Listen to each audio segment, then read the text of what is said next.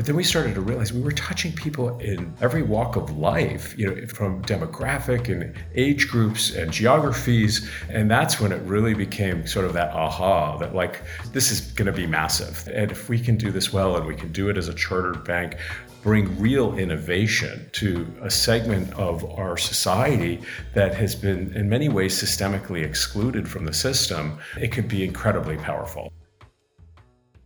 Hi, I'm Belden Mankus. Welcome to The Purposeful Strategist, the podcast that shifts the conversation about purpose and strategy from what organizations should do to what business leaders are doing and what they've learned along the way. In this episode, I'll be joined by Colin Walsh, CEO of Varo Bank, a U.S. consumer fintech that was founded to make a powerful impact on systemic financial inequality. In order to do this, they had to take hard decisions up front to create a platform that would allow them to grow sustainably. Colin will take us through how they are overcoming inequality and giving millions of Americans the tools to improve their financial health while creating a profitable, economically viable business.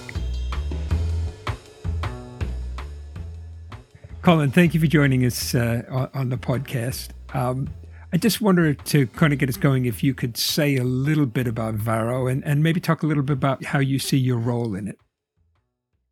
Absolutely. Well, first off, Varo, I'm the founder. So I founded the company just a little over 6 years ago after having spent quite a bit of time in more traditional financial services companies. And the inspiration for founding this company was very much born from the sort of belief and also practitioner knowledge that the system works really well for people who have money, steady incomes and savings, and are doing well.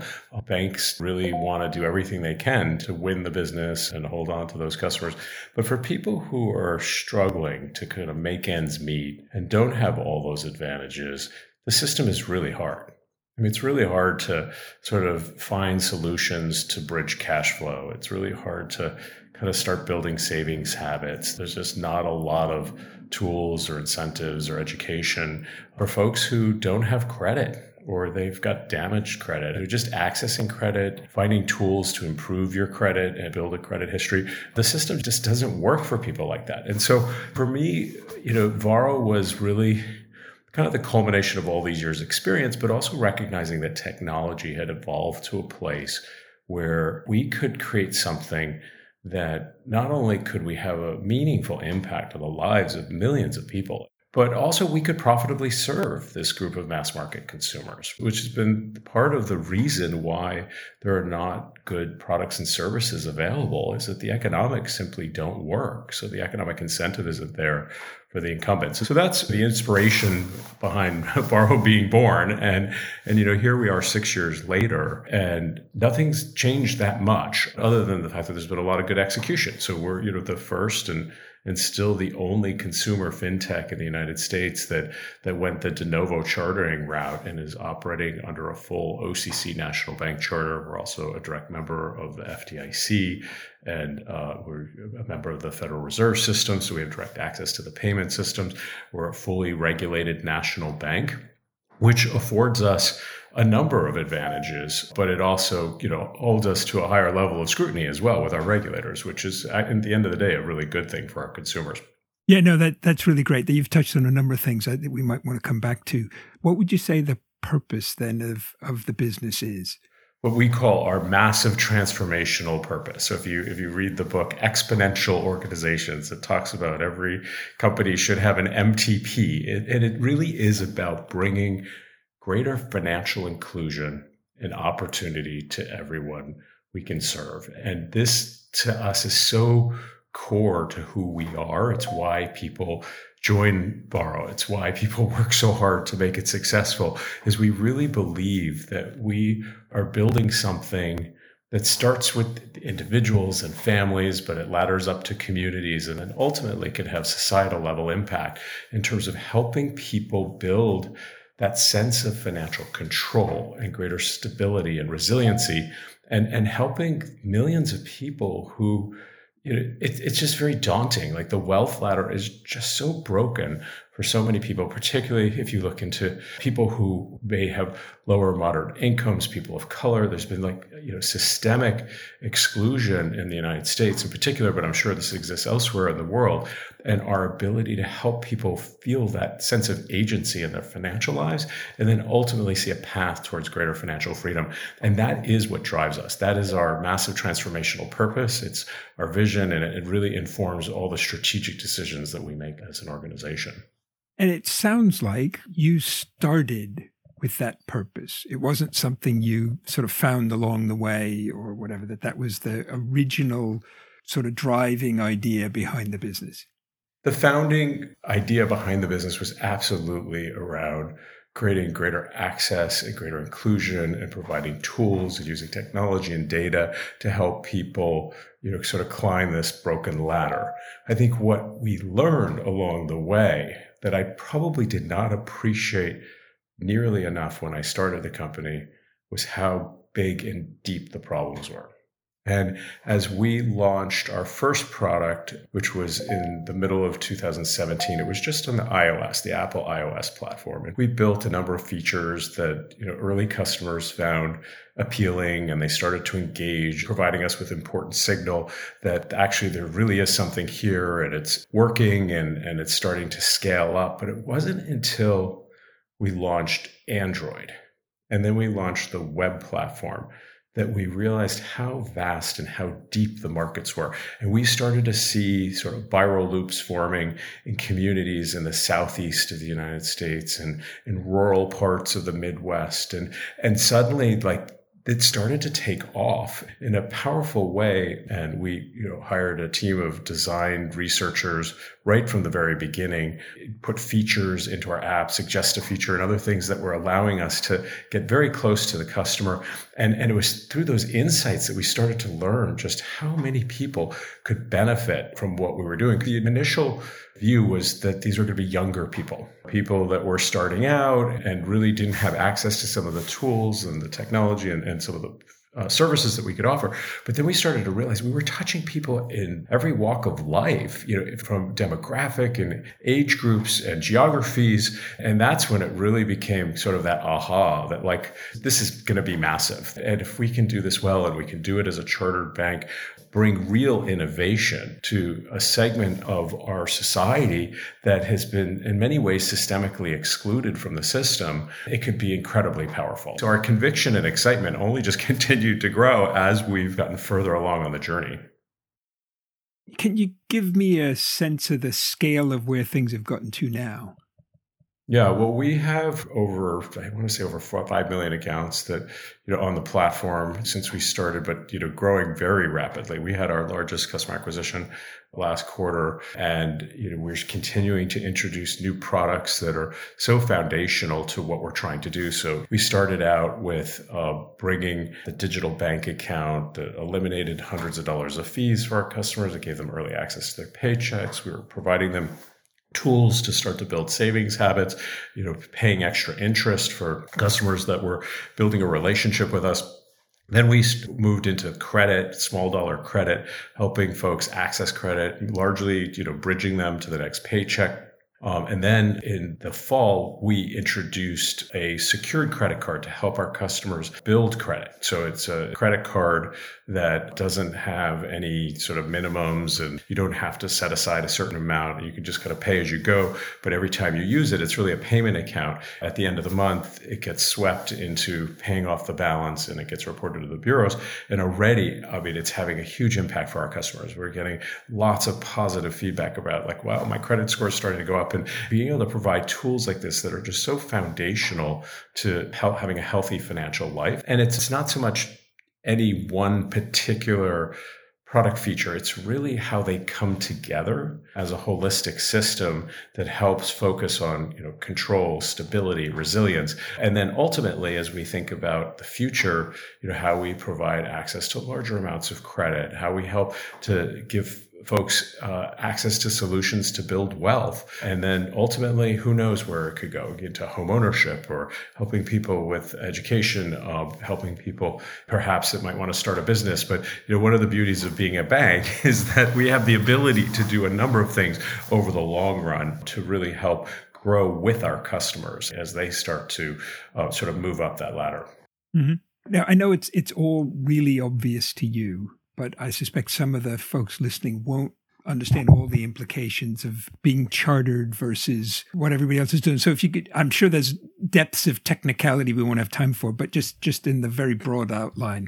I could just highlight a few of the, both from a consumer perspective, but then also from just the economics and what it means for being able to have a credible path towards profitability and generating our own capital. And so I would say on the consumer front, there are a number of things. I mean, more from a brand perception and kind of an emotional standpoint, there's just the legitimacy. We're a bank, so like we're regulated. This is about, people's future. It's about their money. It's about, making sure that like, wow, if I'm going to put my paycheck with you every month, like I want to make sure my money's there and it gets to where it needs to go when I have bills to pay and all the rest of that. So I think there's a legitimacy associated with being a fully regulated entity. And we do hear that from our customers. I mean, so that's not just me saying that. It's actually, research-based. I think the other piece, though, that's probably even more powerful and impactful is the breadth of product solutions we can bring to bear. And so I talked about, payments and being able to give access. Speed matters a lot to customers who don't have a lot of money. They need access to money quickly. And so being able to be integrated into all of the sort of digital payment systems, being able to have a number of different payment options, whether it's ACH or card-based or peer-to-peer. And like we're going to be joining the Zelle network, which is a US-based network that can pay anybody, or you can receive money from anyone who has a bank account, things of that nature. On the credit side, being able to offer, unsecured credit, secured credit, being able to use information to make better underwriting decisions to help people access credit that might not traditionally have access to credit. And then things like wealth building solutions and some of the things that I said, maybe further afield that we can pursue. But as our own chartered bank, those products, that wide product set is sort of within the permissions, as opposed to if we're working with a partner bank, there's a much more narrow set of things that you're able to do because you're dealing typically with smaller banks that only have permission to offer a certain number of things on a white label basis to these sort of fintech program managers. And that was the case before we became a bank, we were working with the Bancorp Bank and we had a great relationship with them, but it was a very narrow set of things that we could do versus now we have a much more breadth. And I touched on it briefly, but I think the other piece that is a huge advantage, and it's really starting to manifest itself for our customers as well, is just how we can leverage our data. Because as a fully national bank, we kind of own the stack end to end. Like we don't outsource the BSA, AML, or the deposit and payment operations, or some of the other things that the sponsor banks manage for their program managers. And so we really do own the whole stack. And as a result of that, we also have the full breadth of data that we can use for anything from financial crime detection, sort of fraud, keeping out bad actors, to how we think about credit underwriting, to how we use data for creating more personalized experiences for our customers. And with the sponsor bank model, you're actually quite limited in terms of what exactly you can do with that data, because technically the sponsor bank owns that customer relationship. They own that transactional data. So for instance, like using that information for underwriting purposes, they won't allow you to do that because they don't want to become a credit reporting agency. So, particularly if they're only given permission to offer deposit accounts, if you're making loans. So there's all that kind of friction tied into the model that's basically released for us, and it just creates a much better experience for our customers. So that's the customer angle. From a more economic standpoint, there are a number of things that are incredibly beneficial in our business model. So one is we've effectively eliminated an intermediary. So when you're dealing with another bank, they have to share in the economics of your business, and they have to cover their cost of capital. So despite what anybody will tell you, like, oh, we've achieved such scale, we've negotiated these costs, I mean, those are still real costs. So like, since we eliminated that sponsor bank part of our model, our what we call our cost of goods sold have gone down 65%. I I mean, so it's a meaningful reduction in our costs. And then the other piece of it is just from a lending perspective. Like, we have a balance sheet, and we collect deposits. And so when we make loans, we don't have to go out and source capital markets funding. We have low cost deposits. And so we can use that. And it's also a very sticky source of funding for us. So any fintech that wants to make loans, they have to have some sort of a capital markets relationship. And those are expensive. So again, there's a number of ways in which our economics just have become so much better. And so our gross margin, in terms of our ability to compete, is substantially higher. So it allows us to, if we want to go after certain customer segments, we could probably absorb higher CAC. We can do better things from a product value proposition perspective and still make those unit economics work. So for me, what I love the most is that, this is one of those rare businesses where you can create an incredibly valuable business at the same time you're having a huge impact on people's lives. And you can really build something that could have societal level impact at scale. And there aren't that many businesses out there where you can really confidently say that. And so it's really exciting from our standpoint. I can see why. I think I've picked up sort of two building blocks of your strategy. It seems that one, clearly a key bit of this is getting chartered.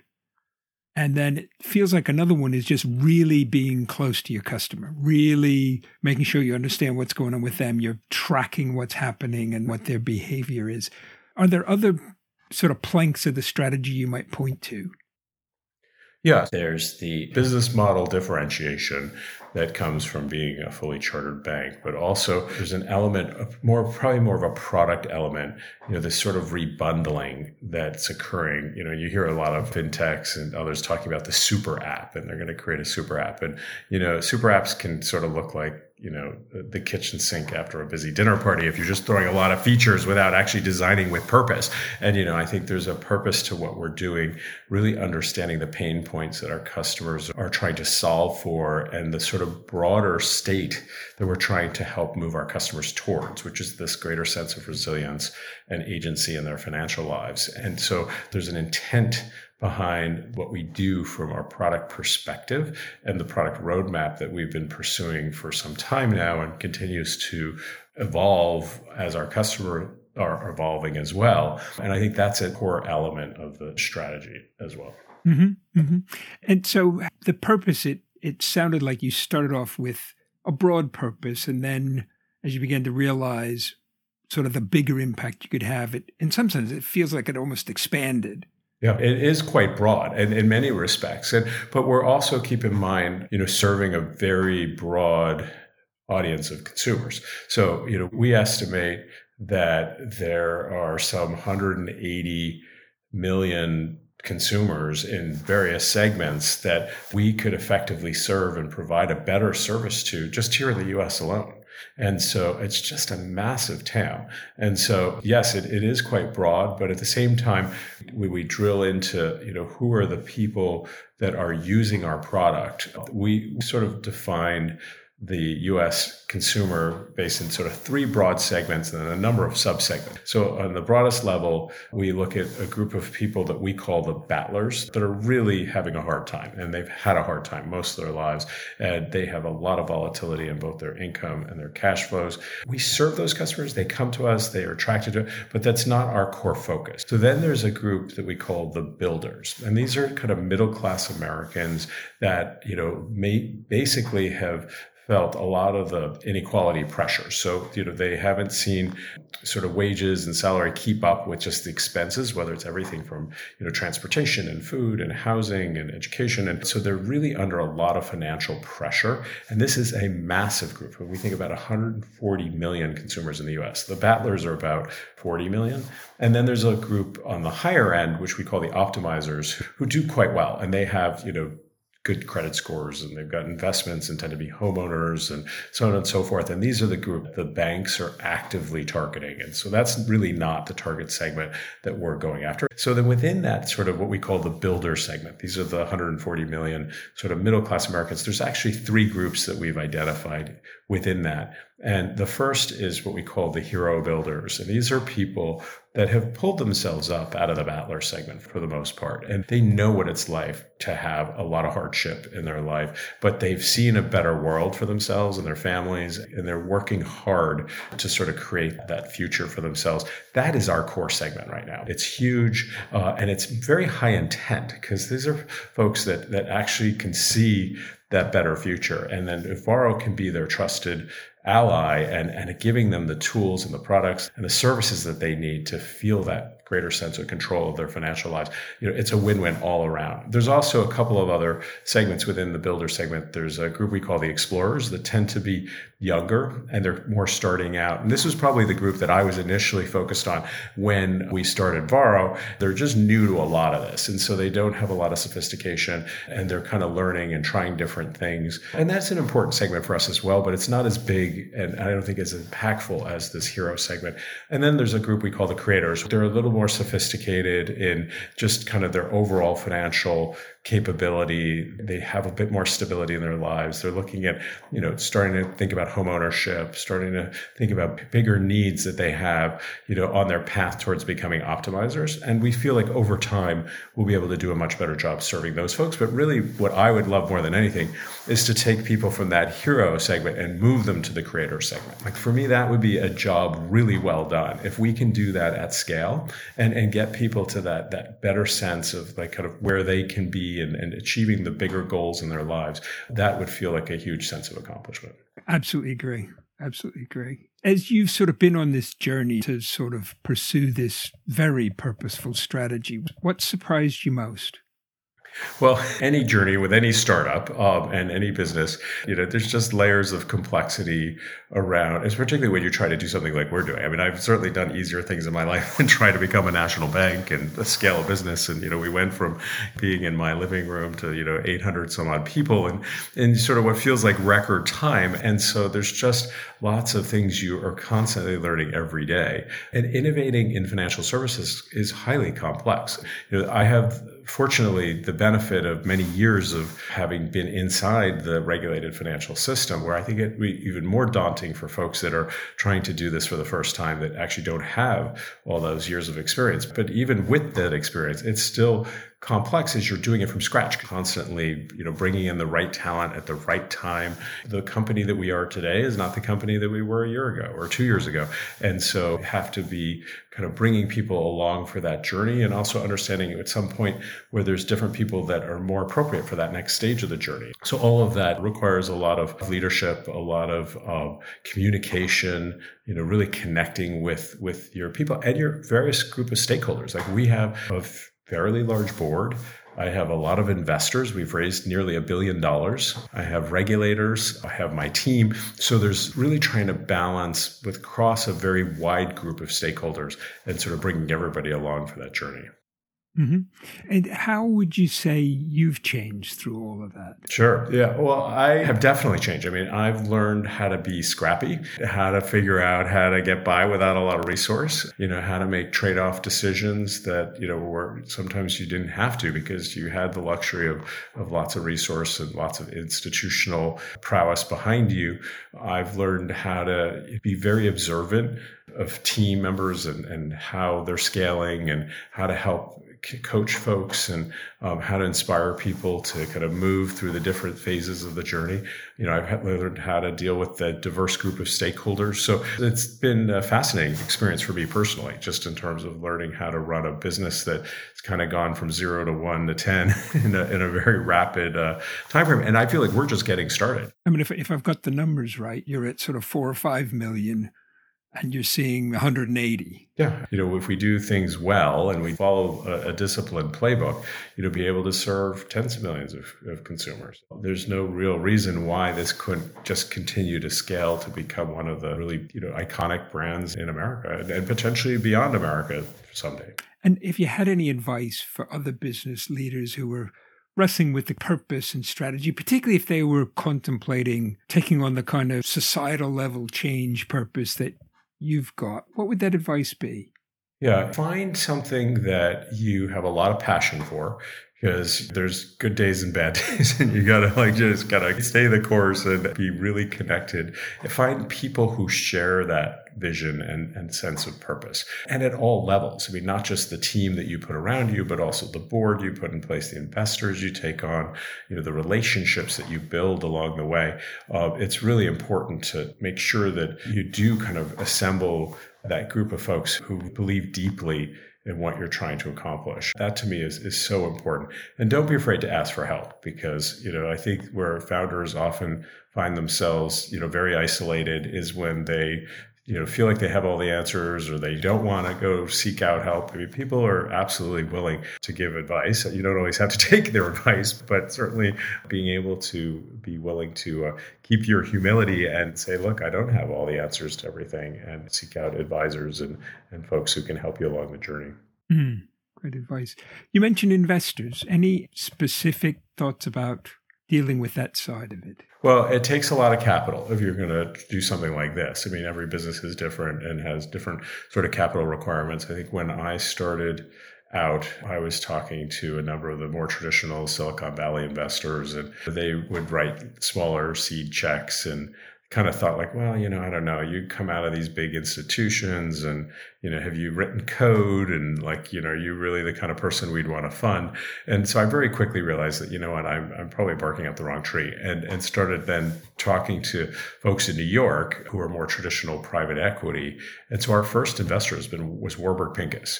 They believed in what we were doing, that, the future of banking was definitely going to come through digital innovation. It was probably going to come more through the de novo path. The fact that we wanted to get a charter was very appealing to them. Our second investor was TPG through the Rise Fund, the largest global impact fund. And they also, sort of shared conviction and belief. And those two investors have been with us all the way through. We've raised all the way through our E round, and they've continued to support us as we brought in, a lot of other really wonderful new investors, along the way. And so, but finding those early investors that want to be with you for the long term, that see and appreciate and value the vision of what you're trying to do, and it's not about just trying to make a quick buck, is really important, and that can kind of support you as you're building the business and building the team, and as I talked about, building some of those relationships. Yeah. And anything I haven't asked you about that you wish I had? We didn't talk much about the competitive space. I think the competitive dynamic is interesting because, when 6 years ago, I talked about, becoming a challenger bank and focusing on the core transactional account to build trust and build the relationship with customers. And everybody said, oh, you should just go build an app, just go. But now everybody's doing exactly what we're doing, which is very, in many ways it's very validating, but the competitive space has certainly heated up. But I do think that we went from sort of a period of, there was a lot of point solutions, sort of single focused apps dealing with single pain points, to a place now where there is this broader, sort of race to rebundle and be able to solve, a more holistic set of needs. It's harder in a sponsor bank model than in a fully chartered model. And therefore you see others trying to pursue the bank charter route, because I think they recognize some of the benefits that I talked about. But then I think the next stage of this is going to be sustainability. And, how many of these competitors are going to be able to find their way to profitability where they're not relying on third-party capital, and being able to be real self-sustaining businesses over the long haul. And I think we're starting to see that shakeout occurring now in a number, kind of rushed to the public markets because there was a cash out, and their stocks are not performing well because they really, I think investors are waking up to the fact that if there's no clear path to sustainability, is this a business I want to keep piling money into? And so it's going to be interesting to see how this next chapter unfolds, because, for us, becoming a profitable bank is very important. And it's something that, we spend a lot of time with our board and with our regulators on, how to balance that, sort of tension between growth and profitability, because we raised a lot of capital, so we actually have a lot of capital, but we also want to spend it in the most responsible way so that we can also become a self-sustaining business over time. So that's going to be a very defining sort of next chapter in the evolution of fintech and some of the innovation that's happening. Good. Well, Colin, I appreciate you sharing that with me. In some ways, for me, a bit of an update, but I suspect for a lot of people who are listening, it's a real window into somebody who's decided to take on a massive, massive sort of, in some senses, I don't think it's too strong language, societal failure, and to really try and do something about it in a way. I particularly like the way that you've sort of tied together the economics and this idea of giving people agency. I just think that the combination of those two, sort of a winning economic strategy and a real belief in people is an incredibly powerful place to come from. Well, thanks, Beldit. Well, it's been great to chat with you and to catch up, and I hope this has been helpful to your listeners.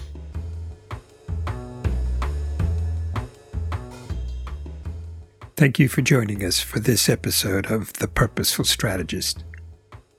Please email any questions or suggestions to belden@menkes.com.